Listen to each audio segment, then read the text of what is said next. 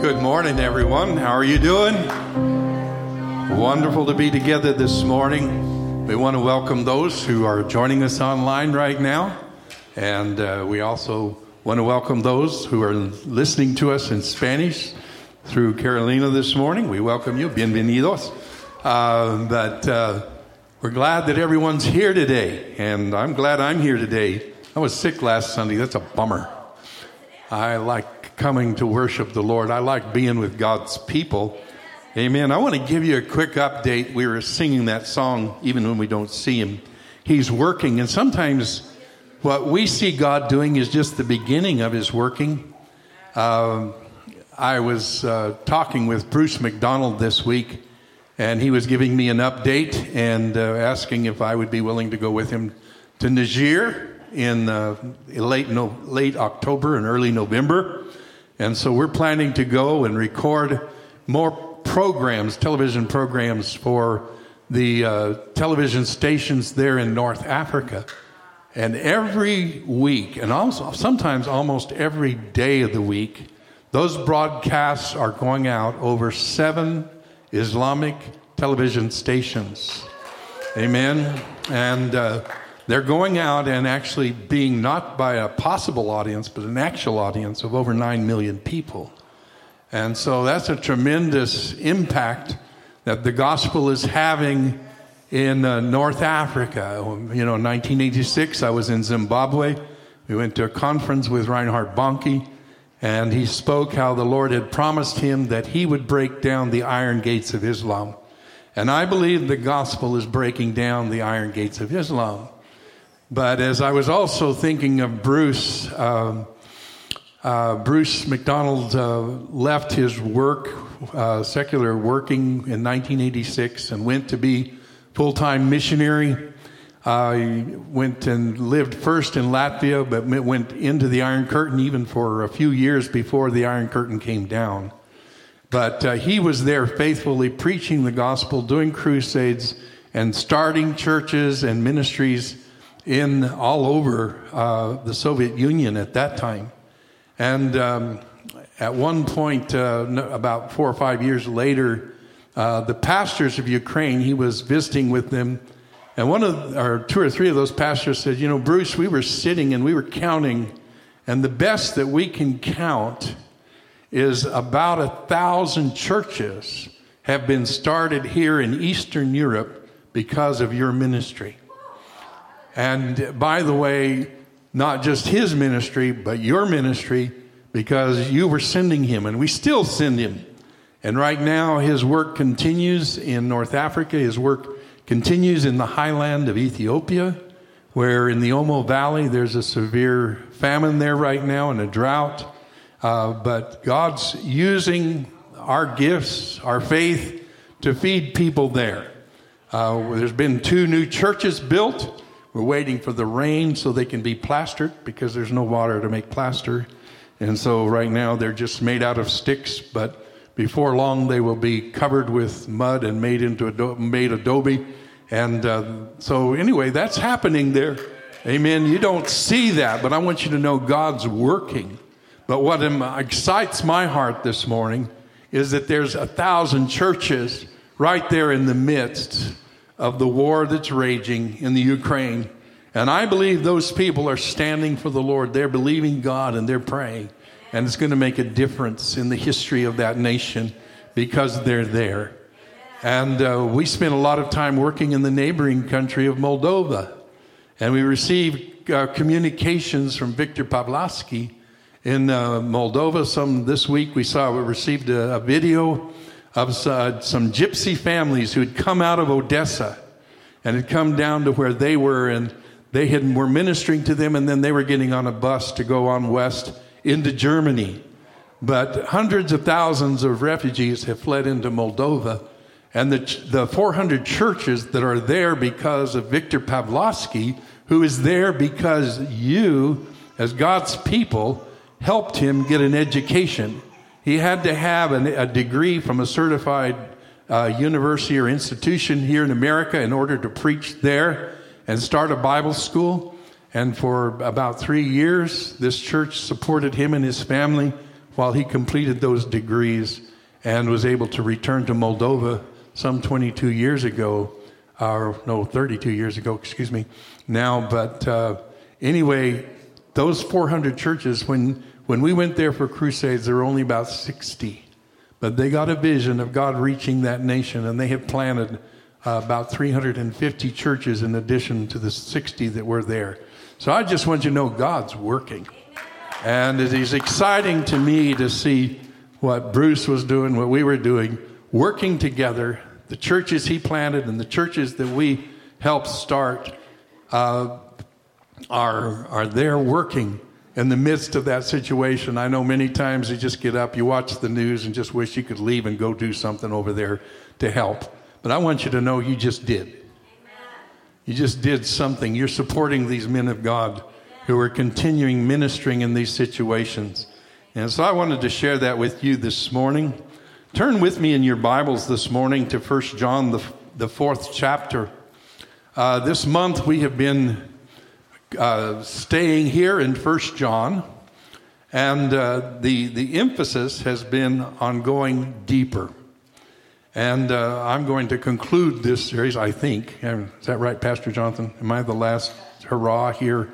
But I'm going to conclude by ministering from the 4th chapter of 1 John this morning, and I'm privileged to talk about the greatest thing.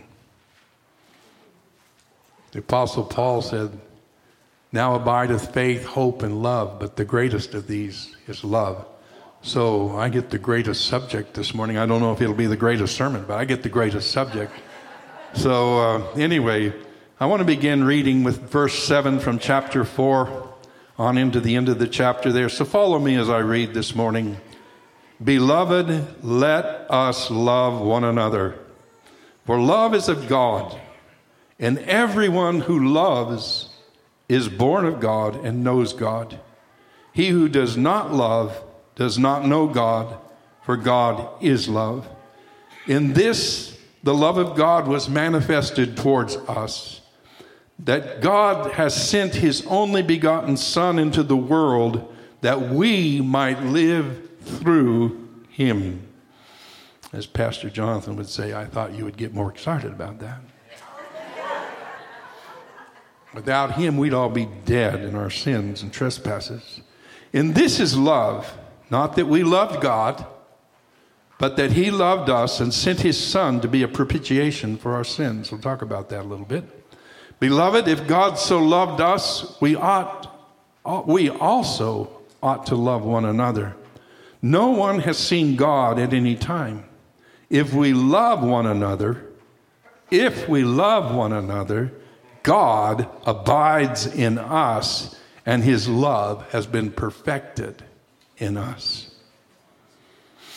By this we know that we abide in him and he in us, because he has given us of his Spirit. And we have seen and testify that the Father has sent the Son as Savior of the world. Whoever confesses that Jesus is the Son of God, God abides in him, and he in God." Do I need to read it again? Whoever confesses that Jesus is the Son of God, God abides in him, and he in God. And we have known and believed the love of God that has for us. God is love, and he who abides in love abides in God, and God in him. Love has been perfected among us in this, that we may have boldness in the day of judgment. Because as he is, so are we in this world. There's no fear in love. There is no fear in love. But perfect love casts out fear, because fear involves torment, and he who fears has not been made perfect in love.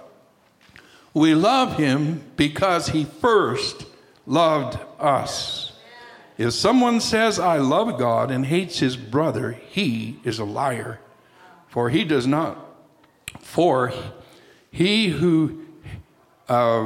does not love his brother whom he has seen, how can he love God whom he has not seen? And this is the commandment that we have from him, that he who loves God must love his brother also. Now that is worthy of staying on that subject. You could stay there for a year or more, because there is so much revelation, there's so much truth, and there's so much impartation and understanding of the love of God. But this morning we want to know that in order to go deeper with the Lord and strengthen our communion with him, it has to be through knowing the love of God and knowing the characteristics of God's love, and being willing for that same love to flow through us to other people. He who doesn't love does not know God. He who loves God knows God, because God is love. Amen. We can only, the authenticity, the thing that authenticates our faith is that we know God and know his love, and that his love is in us and abides in us. Amen. So there's so much here this morning. Back in the old days of radio, there used to be a pop song, "What the world needs now is love, sweet love."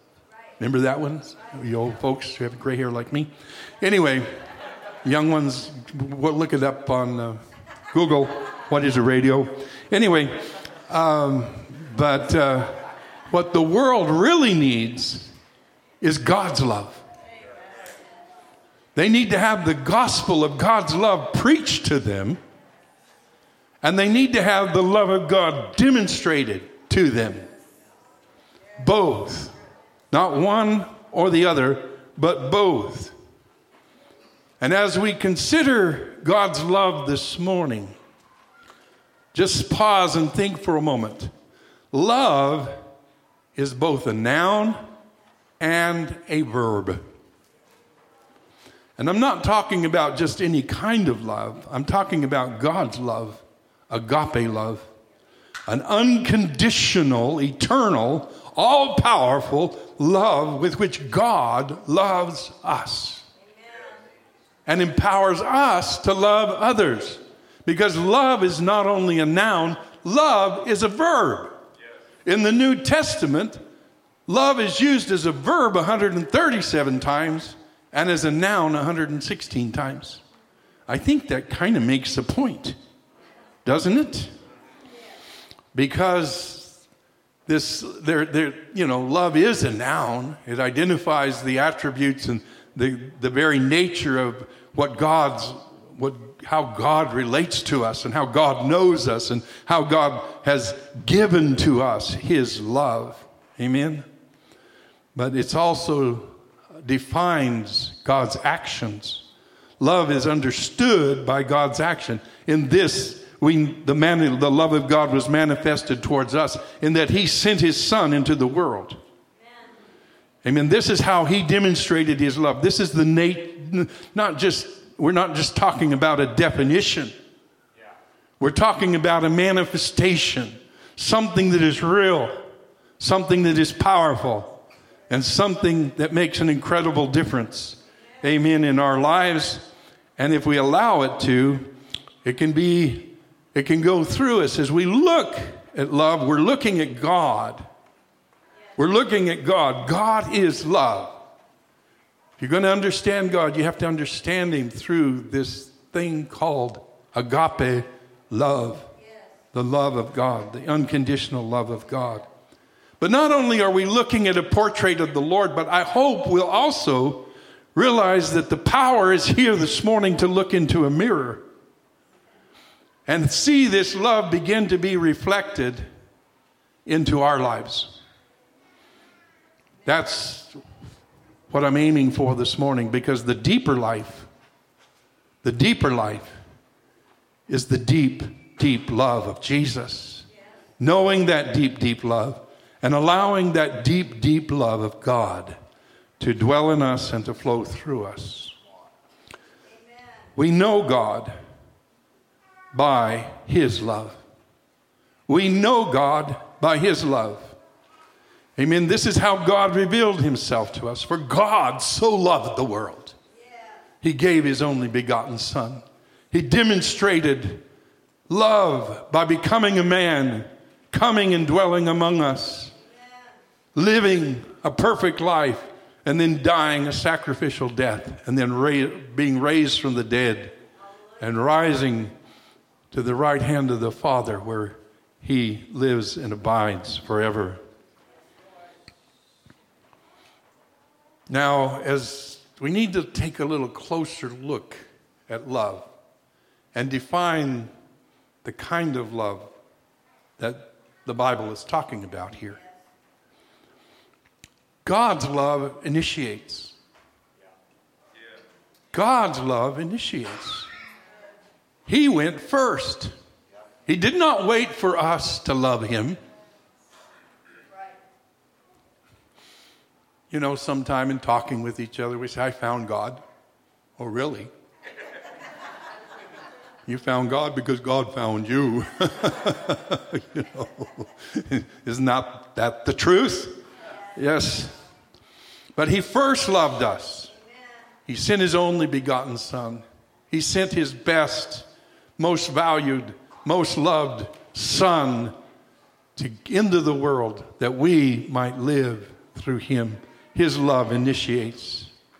God's love propitiates. I'm sure you've used that word several times this week in your vocabulary. Well, we're going to have a vocabulary lesson this morning, because that word means to cover in love and mercy. To cover in love and mercy. Amen. In the Old Testament, on the Day of Atonement, the day of propitiation, blood was brought into the holy place and sprinkled upon the mercy seat and sprinkled around the Ark of the Covenant, but most especially placed upon the mercy seat. Amen. Because that was how when that happened, the sins of the whole nation were forgiven for the whole year. God interposed mercy between them and judgment. That was the purpose of the Day of Atonement, was that God would stand between his people and judgment. We see this best exemplified by Jesus hanging upon the cross, by Jesus going to the cross, passing through the multitudes of Jerusalem as they mocked him, as they scorned him, as they spat upon him. And then as he was nailed to a cross, a crown of thorns upon his head, beaten upon his back, pain upon pain, torment upon torment, left on the cross to die from loss of blood, being unable to breathe, being just stressed and suffering beyond all compassion. His heart broke in the chamber, and there was blood and water when they pierced his side with the spear. But as he was hanging there on the cross, he cried out, Father, forgive them, for they know not what they do.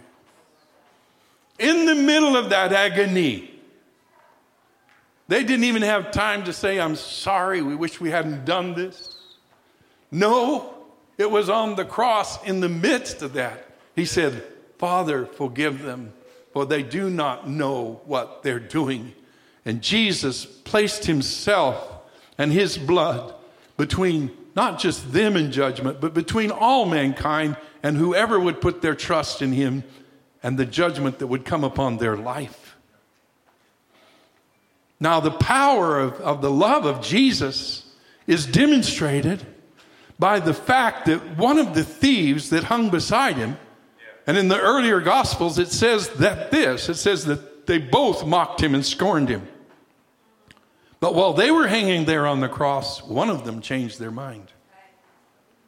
And I think what changed the mind of that thief was he saw the mercy of the Lord in Jesus Christ. If this man can forgive me for what I just said and did,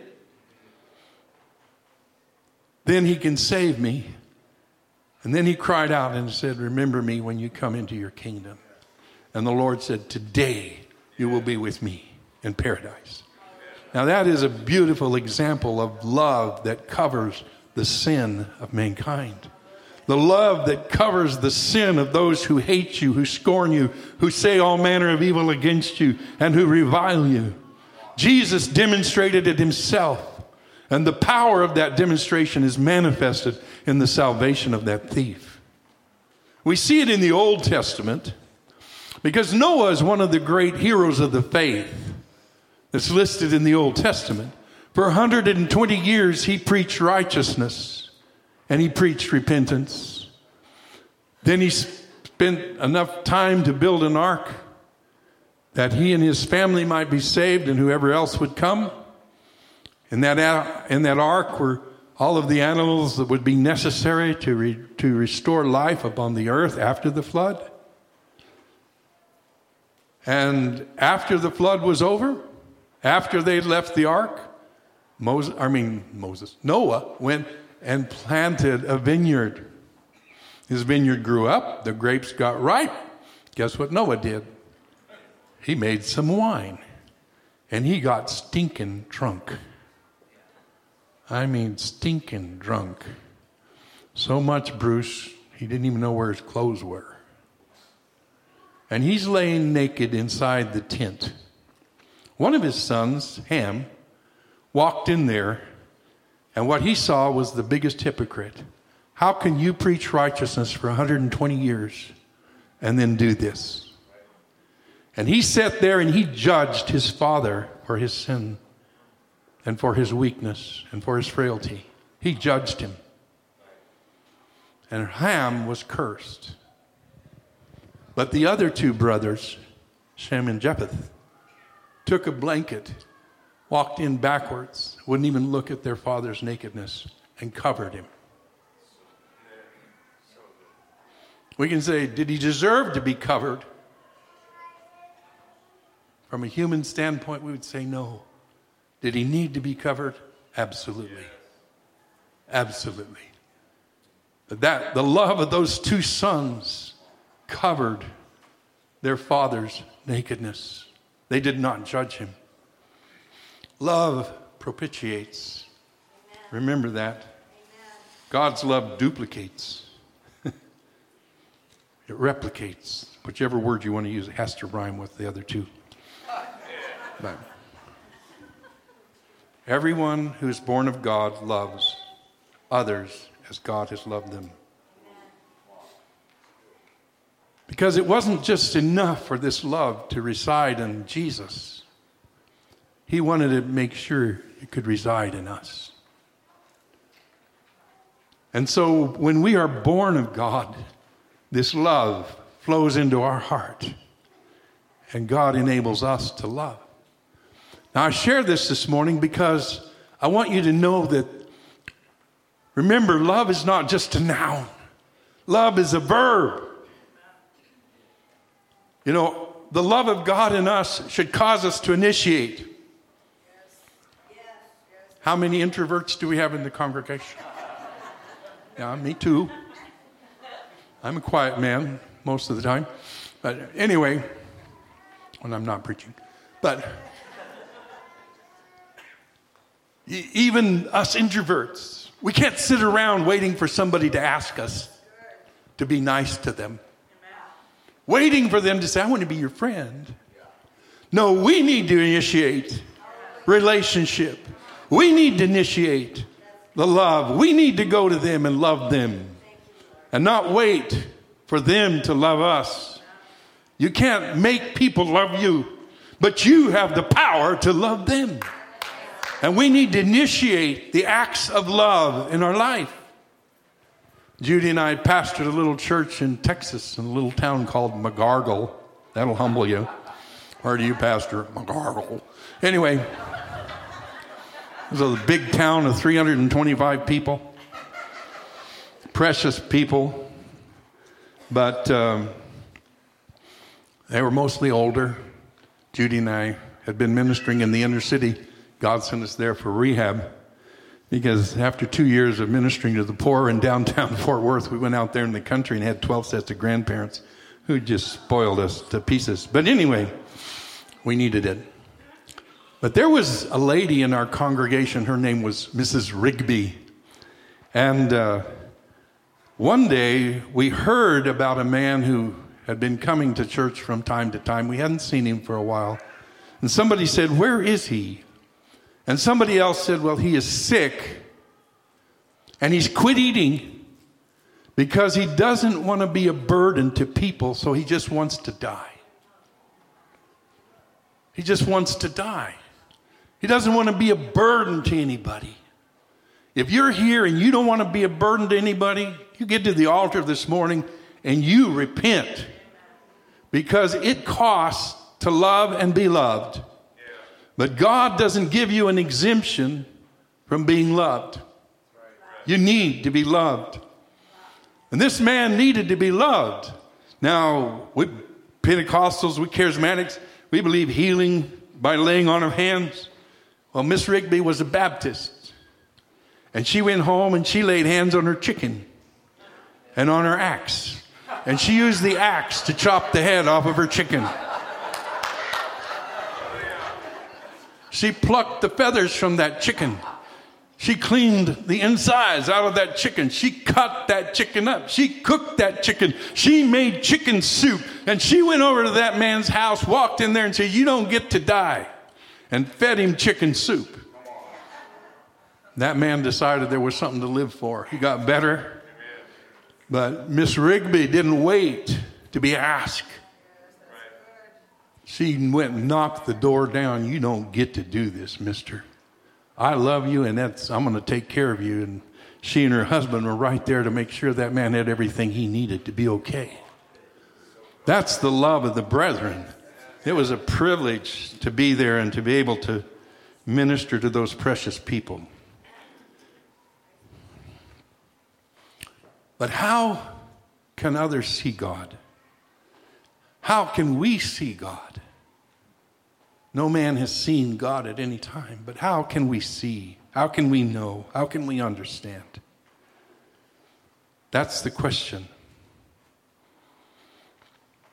But John says this. He said, "If we love one another, God abides in us, and his love has been perfected in us."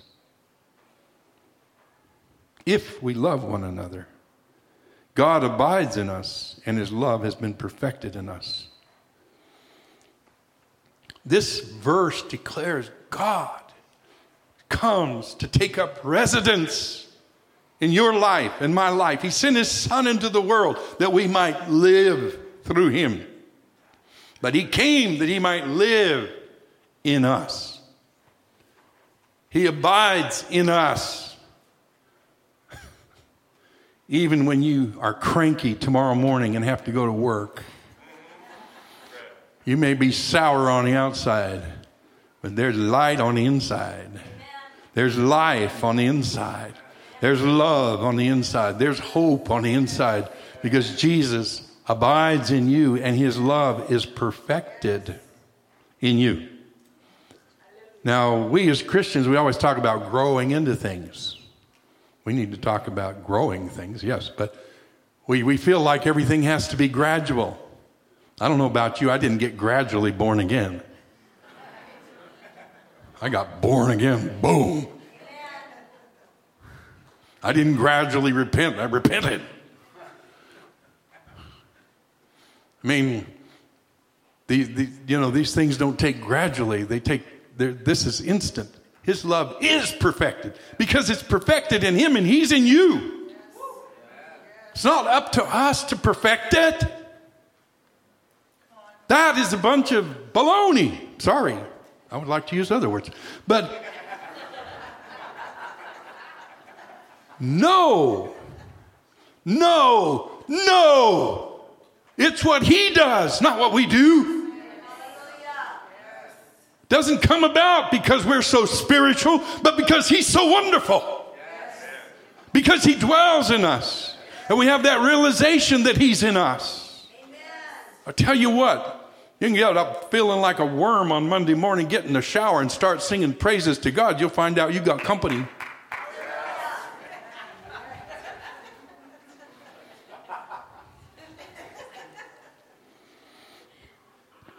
God has given us of his Holy Spirit. God's loving us has another gift, the gift of the Spirit. He first gives us his Son, and then he gives us of his Spirit. God loving us on the inside. Galatians 5:22 lists the fruit of the Spirit. Love, joy, peace, going on down the list of the 9 fruits of the Holy Spirit. But these things grow, they're inside of us. Amen. The gifts of the Spirit are instantly manifest. Somebody laid on hands on me and I began to prophesy. I began to speak in tongues. It didn't happen gradually. Again, it happened instantly. And it was not born gradually. It was born with maturity and a fullness of faith. Sometimes I worry that I'm wearing down. I prophesied better the first time than I do sometimes. But the thing is that those gifts were instantaneous. They were empowered by the Holy Spirit. The fruit of the Spirit is empowered by the Holy Spirit and by the love of God that's in our hearts to bring forth the fruit of the Holy Spirit. I tell you, you can say, well, I've run out of patience. I'm sorry, that excuse has to fly out the window. Baloney, sorry, doesn't work. Not anymore, not for us. Not if we read this chapter in the Scripture. But if we're going to understand this love, we have to look real closely at the example of Jesus and at his teaching. Have you noticed that most of us Spirit-filled evangelical Christians prefers a lot of times to stay in the epistles where the doctrine and the teaching of the church are? But how long has it been since you read the Gospels? How long has it been since you read the Gospels? Reading the Gospels makes us focus on what Jesus commanded. What does it mean to be a disciple? It means to be a follower of Jesus who has been taught to keep all his commandments. So we need to know what he taught and what he commanded. We can't walk in ignorance. We can't walk in darkness. We have to study the Word to make ourselves approved workmanship unto the Lord, not being ashamed. But many people are ashamed because they haven't focused on these basic teachings of Jesus. I know. This is the vegetables on the menu. Love your enemies. Do good to those who despitefully use you. Turn the other cheek. Go the extra mile. Forgive your brother 70 times 7. If he comes to you 7 times in one day seeking forgiveness for the same thing, you have to forgive him. That's what Jesus taught. That's what he commanded. And that's what we should do. This Thursday night, senior group came over here in the fellowship. We watched the movie Sabina about Richard Wurmbrand's life and her testimony. And it was so wonderful and refreshing just to see the testimony of these 2 precious people. They were atheistic Jews in Romania who got saved under Nazism. Okay? So this is a supernatural thing. This is the impossible being made possible. This is the immovable moving. This is the unbreakable being broken by the power of God. And these 2 people just got through, tired of living empty lives, and they began to seek meaning, and part of that meaning was they ended up finding the Lord. Amen. When they found the Lord, they turned to the Gospels, and they began to just read the Gospels, and it says, love your neighbor as yourself. So they started fixing food, not just for themselves, but for their neighbors. And when they take that food to their neighbors, Grace, some of them would slam the door in their face. One of them took a jar of perfectly good jam and threw it down on the floor and broke it. But that didn't stop them. They went to the same doors every day, knocking, taking food. Finally, they said, you're not going away. Give me the food. After they ate it, they want some more. But those people ended up getting saved. They ended up getting saved. Because two people just reading the gospel said, this is what Jesus wants us to do. And they just did it. But there was a greater test that came in her life when the Nazis came and occupied Romania. And she had a wonderful family, 2 or 3 sisters and a young brother. Her mother and her father, and I think some aunts and uncles, were taken captive by the Nazis, taken up into the Ukraine, and there they were killed. And her husband, Richard, had to tell his wife about that her whole family had been killed by the Nazis. But they had a boisterous, arrogant, rude neighbor who was a big galoot. I don't know what else to call him. But anyway, he came back from Ukraine boasting that he came back because there were no more Jews to kill. So Richard Wurmbrand takes him in his living room and confronts him and says, I want you to know that those Jews you killed in Ukraine were my wife's family. And I want you to receive the forgiveness of Jesus Christ, because no matter what you did to her family, God loves you and gave himself for you. And this man just looked at him and arrogantly said, what are you talking to me about love for? How can I really see this? He says, I'll show you. He says, I'm going to go wake my wife up. I'm going to tell her that the man who killed her family is here. She's going to come out and get you something to eat. So he went in. He says, Sabina, there's somebody you need to meet, the man who killed your family. When Sabina walked out of the bedroom into the living room, she threw her arms around this man, hugged him, and kissed him on both cheeks. And the man began to weep and break down because he'd experienced love, God's kind of love that could forgive enemies, that could forgive persecutors, that could stand in the face of all this darkness and not give up. And this man took his Nazi dog tags, ripped them off his neck, and handed them to her and said, I'm not going to be a Nazi anymore. I'm going to be a follower of Jesus Christ. Later, Sabina had a whole box full of those dog tags because she kept sharing the testimony of God's perfect, unconditional love and mercy. He'd made it known in their lives, and they took their lives to make it known in the lives of others. That is exactly what God wants us to do. Because when the people see this kind of love, this will move them. It's one thing to hear the gospel of God's forgiveness. It's another to see it demonstrated. This is an example of God's perfected love. May I remind you, they were new Christians. They didn't go to Bible school. They hadn't been trained for 40 years. They hadn't been in 1,000 seminars. They just read the gospel and believed what God's word said and did it.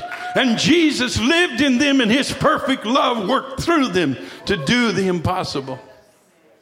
There's nothing impossible about that. This kind of love is not about emotion. We like phileo, the love of friendship. There's just people that you relate to.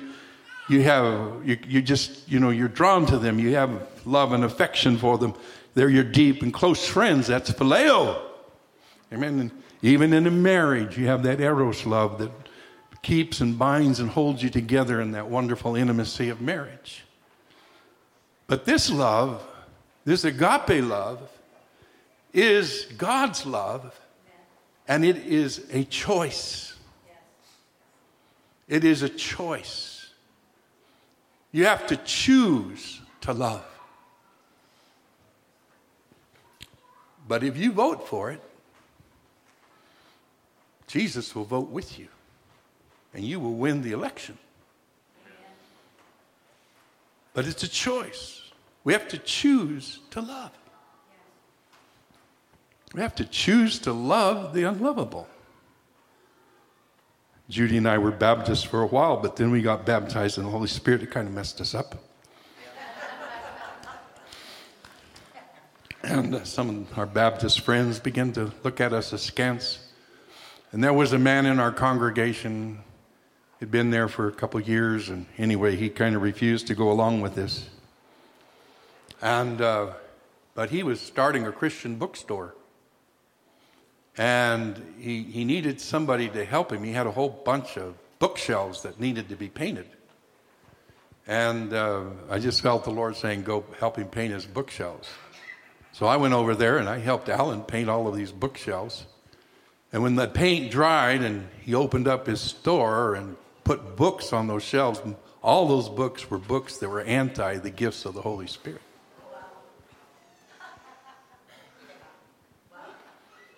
That didn't mean I didn't have to love him. Didn't mean I didn't have to serve him. You know, all you can do is pray for your enemies. Pray for them who despitefully use you. Pray for them. And I prayed for Alan. I don't know how much or how sincerely or with what kind of faith I prayed, because he seemed pretty stubborn and stuck in it. But he had a small crisis or great crisis or whatever in his life. And he ended up calling upon the Lord.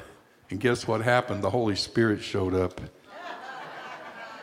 God did to him what he'd done to me.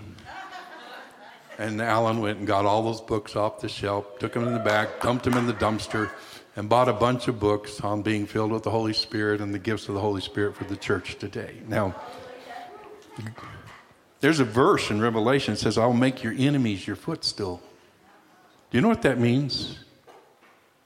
That means the person who's hated you and stood against you will become your servant and your helper. And this man became a servant. He became a deacon in our church and a dear friend. He's still our friend to this very day, 40 years later. But God changes things. But we have to love people as they are. And we have to love people where they are. And we can't just love people like us, or we're not going to be loving many people. We got to love the people that God puts in front of us in our life. And we got to love them the way God loves us.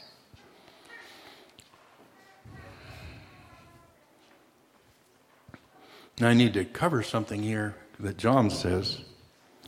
He says, because if this happens, then we will have boldness in the day of judgment.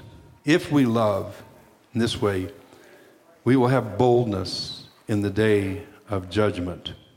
Because as he is, so are we in this world. Because as he is, so are we in this world. Okay. Now, what the Lord is saying here is, says, if you will forgive everyone that has sinned against you, you will not put any judgment upon them. I've learned over the years to, when I'm hurt, to as quickly as I can, I pray, Lord, I forgive them. And I ask you that you not judge them for what they've done to me. I don't want them to be judged for my sake. But I put them in your hands. They're your children. But I release them from any judgment against me. Now, if you do that, you will not be judged in the day of judgment. But if you judge, you will be judged. Jesus said it. And if I judge another person for their sins and I hold it against them, I put them and me in bondage. But there is a possibility there of releasing. And there are many here this morning who need to release people who have offended you, who've hurt you, and have done things to you they should not have done to you. Brothers and sisters in Jesus Christ, those closest to us are the ones who hurt us sometimes the deepest. And you may not get over the pain today, but you still need to release them from judgment. You need to forgive them with all your heart because God has forgiven you. And release them, set them free. Don't hold them to that. John says later in John 5, he says, if you see your brother sin, a sin that's not unto death, pray for him. Pray for him and he will be released. He'll be saved. Because that's what God has given us, is the power to pray. Pray for them who despitefully use you, who say all manner of evil against you falsely. Pray for that person who drives you nuts. You might have to pray for yourself first. God, forgive me. Forgive me. As a young pastor, there's some people who just drive you over the edge. Really. And there were a couple people who were just driving me nuts. And I tried and tried and tried. And I'm praying one morning and I said, Lord, how long do I have to put up with them? Guess what happened? He said, as long as I have put up with you, and John, the clock is still running. So, you see, love doesn't expire. It doesn't have a shelf life. It's forever. It's forever. It's there to abide. And I know what I'm saying this morning is powerful, and I'm not cutting any chase here, but let me just say this is important. It's very important, especially in this day. We're going to come into a time of judgment. And I believe, especially this fall, things are going to begin to happen pretty quickly. But we need to have boldness in the day of judgment. And we can't believe and receive that freedom, that boldness, unless we release others from judgment. Unless we first release them from judgment. The Lord says, the scripture says something, as I am, so are you in this world. I don't know if you ever saw that movie made probably 35 years ago called Zapata. And it was about a Mexican revolutionary who was part of the revolution in 1910 in Mexico. Anyway, he caused the Mexican general, or the normal army, regular army, a lot of trouble with his guerrillas that he went around during the revolution. And finally, these Mexican regular army guys came to the village where he was to arrest him. And they rode into town, called everybody into the center of the town, and said, "Where's Zapata? Who is Zapata?" Suddenly something happened. A man raised his hand and said, "I am Zapata." He was not Zapata. Then other men raised their hand. "I am Zapata. I am Zapata. I am Zapata." And those army soldiers didn't know who to arrest because everybody was Zapata. You know, I think Jesus sits up there waiting for that day when there'll be a bunch of people say, "The love of God is in me. Jesus is in me. He abides in me. As he is in this world, so am I." They won't know who to judge because it'll all be like Jesus, and he's already been judged.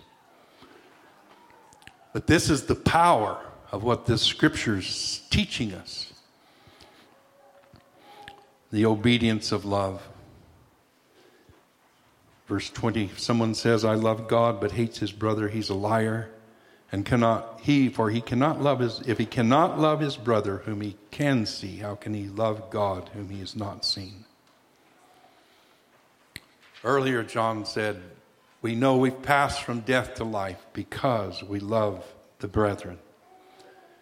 And Paul says in 1 Corinthians 13, we can have all kinds of manner of faith. We can be able to prophesy and speak with the tongues of men and angels and work miracles. But if we don't have love, we're a ding-a-ling. Just a little clanging cymbal. I don't think the people in Ukraine can hear a clanging cymbal over the sound of the bombs and shells. I don't think the people in the inner city suffering from violence can hear little tinkling bells above the cries and screams of those who are being tormented. But they can hear the love of God expressed through God's people. The command is there. The command is there. This is the commandment we have received from him, that he who loves God must love his brother also. Must is in italics. But there's a must to this. This is part of keeping the commandments of the Lord. And it's so needed, because what the world needs now is love that it can feel, love that is real, love that can be seen and known, because it's the love of God. Amen? Earlier in my ministry, I noticed that a lot of pastors and ministers had a special message. You might call it a life message or something like that, and wrote books about it and ministered on the subject, etc.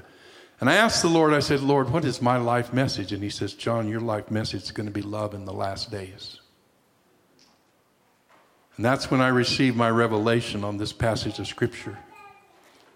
How God would use love in the last days to prepare his people to be fireproof. Fireproof. In other words, could pass through judgment. And to have boldness in the day of judgment. Now, there's a difference between fireproof and inflammable. A lot of Christians are inflammable. You can't get them on fire no matter what you do. But anyway.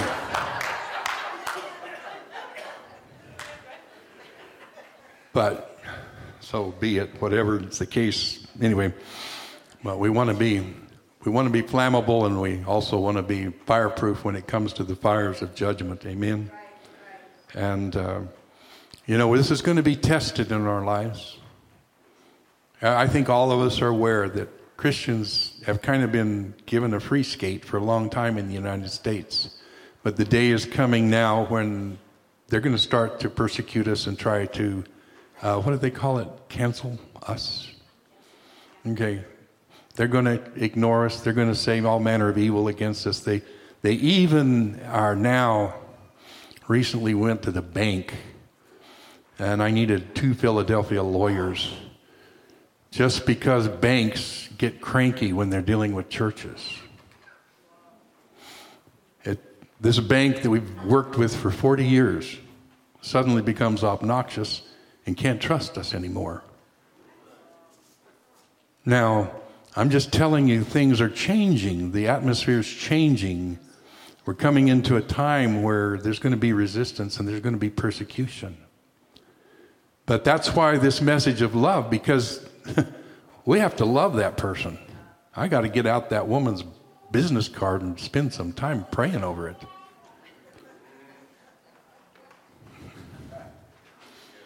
You can, I did speak up for myself. I said, I'm the customer. You're supposed to be serving me, and I feel like I'm having to serve you. Is that going to change today? Why is this so difficult? Anyway, it got better, but I wasn't rude about it. I was just, this is what I feel. This is what I sense. I'm being resisted, and I don't like it. I've been your customer for 40 years. I've never done anything to deserve this. We as a church have never done anything to deserve it. We might have bounced a check or two, but that wasn't on purpose. Anyway, but you see something's coming here. And how many of you noticed that with COVID and everything else that people are harder to deal with? Right? Let me just tell you something this morning. When you go into a restaurant and that poor waitress is cranky or waiter is cranky, why are they cranky? Because they've been feeding cranky people all day. It was a number of years ago. I hope it's no longer true, but it was true then. Is that after our Sunday night service, a lot of us Christians would go down to the local restaurant. What was it called down there in Milk? Sherry's, yes. And I was checking out one day and paying the bill, and I gave her a nice tip. And the waitress looked at me and said, "Thank you." Said, "Most of us here don't like the church groups." I said, "Why not?" Said, "Because they don't tip."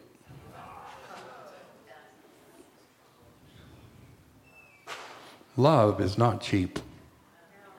And love should not be cheap. we should care and love for those who serve us especially. That's part of it. We need to be there to wash their feet. If you bump into somebody who's having a miserable day, just ask them, would you like me to pray for you? Be there to love, not to be part of the problem, but to bring a solution in that situation. I'm being rather direct this morning. But he who abides in love abides in God, and God abides in him. Amen. That sounds like a good deal to me.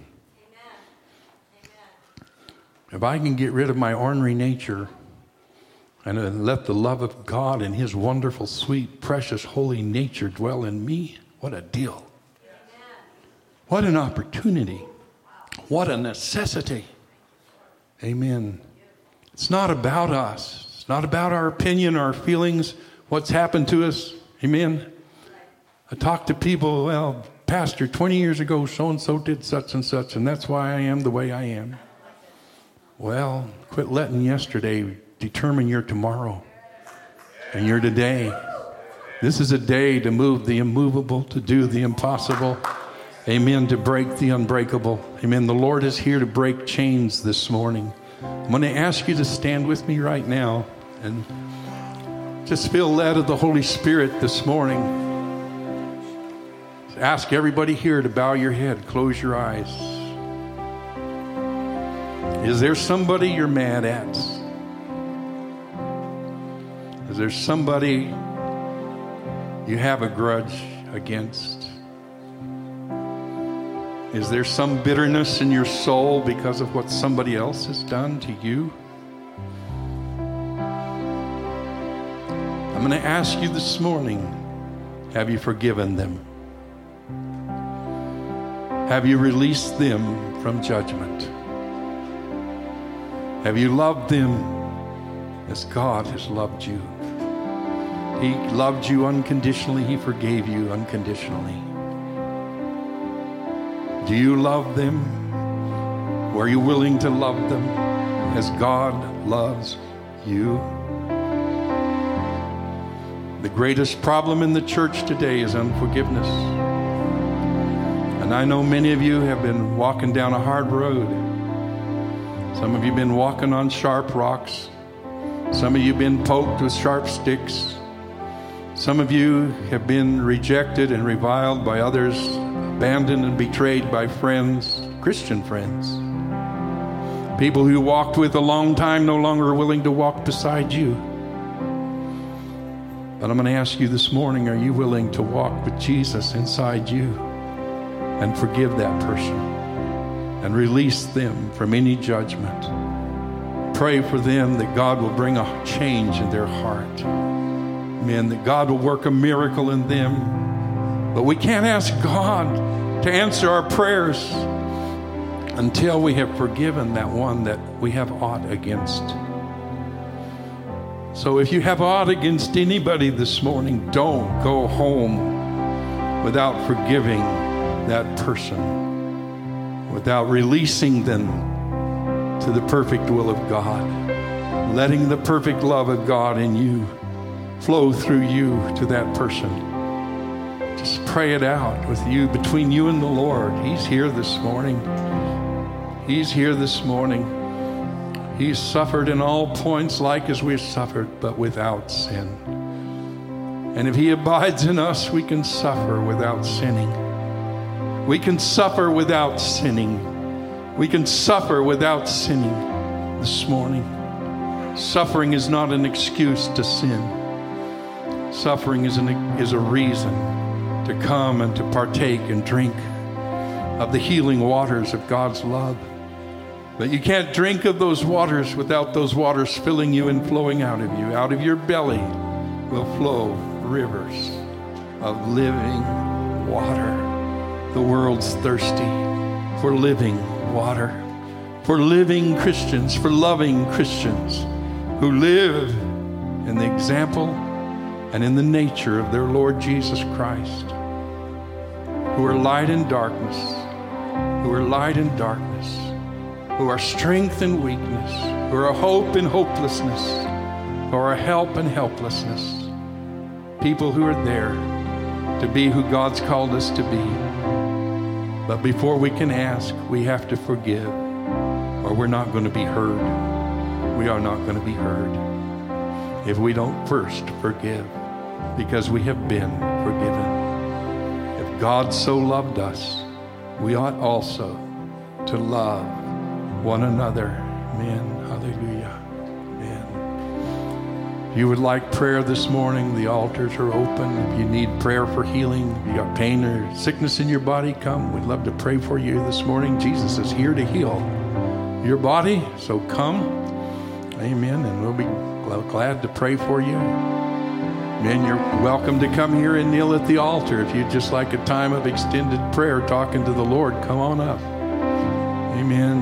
The Lord's here to do business with us this morning in our hearts. Amen. Hallelujah. Amen. Oh, Jesus.